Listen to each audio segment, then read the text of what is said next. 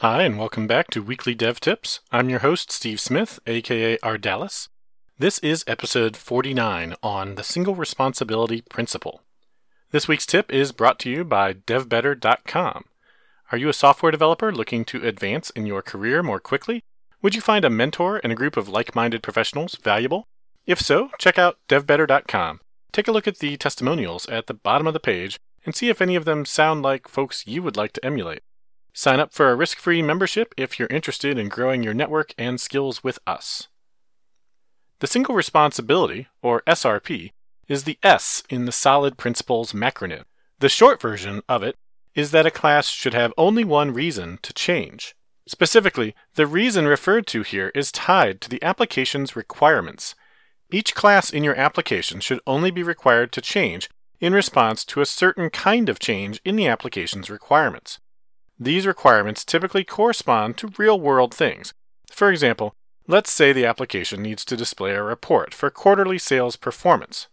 The system's requirements might be that the report be rendered in a browser, that it include all sales for a given quarter grouped by individual sales representative.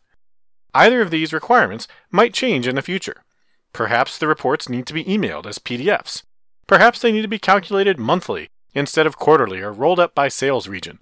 Ideally, the format of the report and the details of how it is calculated should be separate responsibilities, and they should be in separate classes. Why is SRP important? Back in episode 15, Maintain Legacy Code with New Code, I explain one reason. Every time you change a class, you risk breaking classes that work with it. When a class has multiple responsibilities, it will likely need to change more often. Also, it's likely these responsibilities will be tightly coupled together by that class, making it harder to change them independently and further increasing the inherent risk of changing them. Let's say you have to fix a bug in an application. Would you rather have to work in a single class that literally only does the one thing that has the bug in it, or would you prefer to work in a 2,000-line long class that does 10 different things, all of which are intermixed in the class's 50 methods and properties? I know which one I'd prefer. Too often, developers new to Solid will hear about SRP and misunderstand a bit about what a responsibility really is. They might have a class they've carved out from the rest of the application, something like Customer Manager. They'll happily explain how Customer Manager is only responsible for customers in the application, and thus is following SRP. But upon reviewing the code, it's clear that Customer Manager is responsible for customer validation, customer persistence, and customer formatting for various user interfaces. It's responsible for notifying customers when they place orders, and it's also responsible for customers placing orders, as well as managing their orders and their payment providers and their account history, and you get the idea. But don't worry, Customer Manager only has one responsibility: customers. Although I said responsibilities typically map to business requirements, they don't typically map to entities, like customers or orders or policies. This is because these entities will often have a lot of rich behavior that can be isolated into separate responsibilities, often with cross-cutting concerns within the application. For instance, how a customer is validated will likely be very similar to how an order is validated. The same goes for persistence and UI formatting and a host of other activities. Each of these is a responsibility and should be isolated into its own class. Now, it might seem like breaking up big classes into small ones is going to result in a lot more code, but often just the opposite occurs. As you pool cross-cutting concerns like validation, persistence, logging, notifications, formatting, etc. into their own classes, you'll often find ways to standardize the codebase and reuse these classes.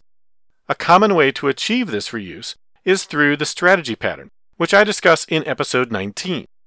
The strategy pattern lets you move responsibilities out of a class by delegating to other classes, which are often defined as fields or properties on the original class.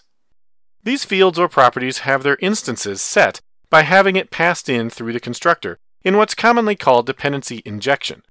Dependency injection and the strategy pattern go hand in hand and are my favorite way to refactor to achieve SRP in classes that I find have too many responsibilities.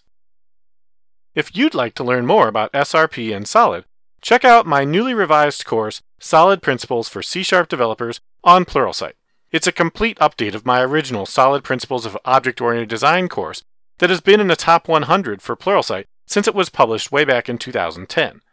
The new course is shorter and streamlined, though it doesn't cover some topics the original course did. The new course also uses Visual Studio 2019 and has all of its course samples available on GitHub. Check both of them out and let me know what you think. That's it for this week. If you want to hear more from me, go to ardallas.com/tips to sign up for a free tip in your inbox every Wednesday. And I do mean every Wednesday, not like these podcast episodes where I'm, hit or miss. I'm also streaming programming topics on twitch.tv/rdallas if you want to follow me there. Currently my schedule is most Fridays at noon Eastern Time. Thank you for subscribing to Weekly Dev Tips, and I'll see you next week with another great developer tip.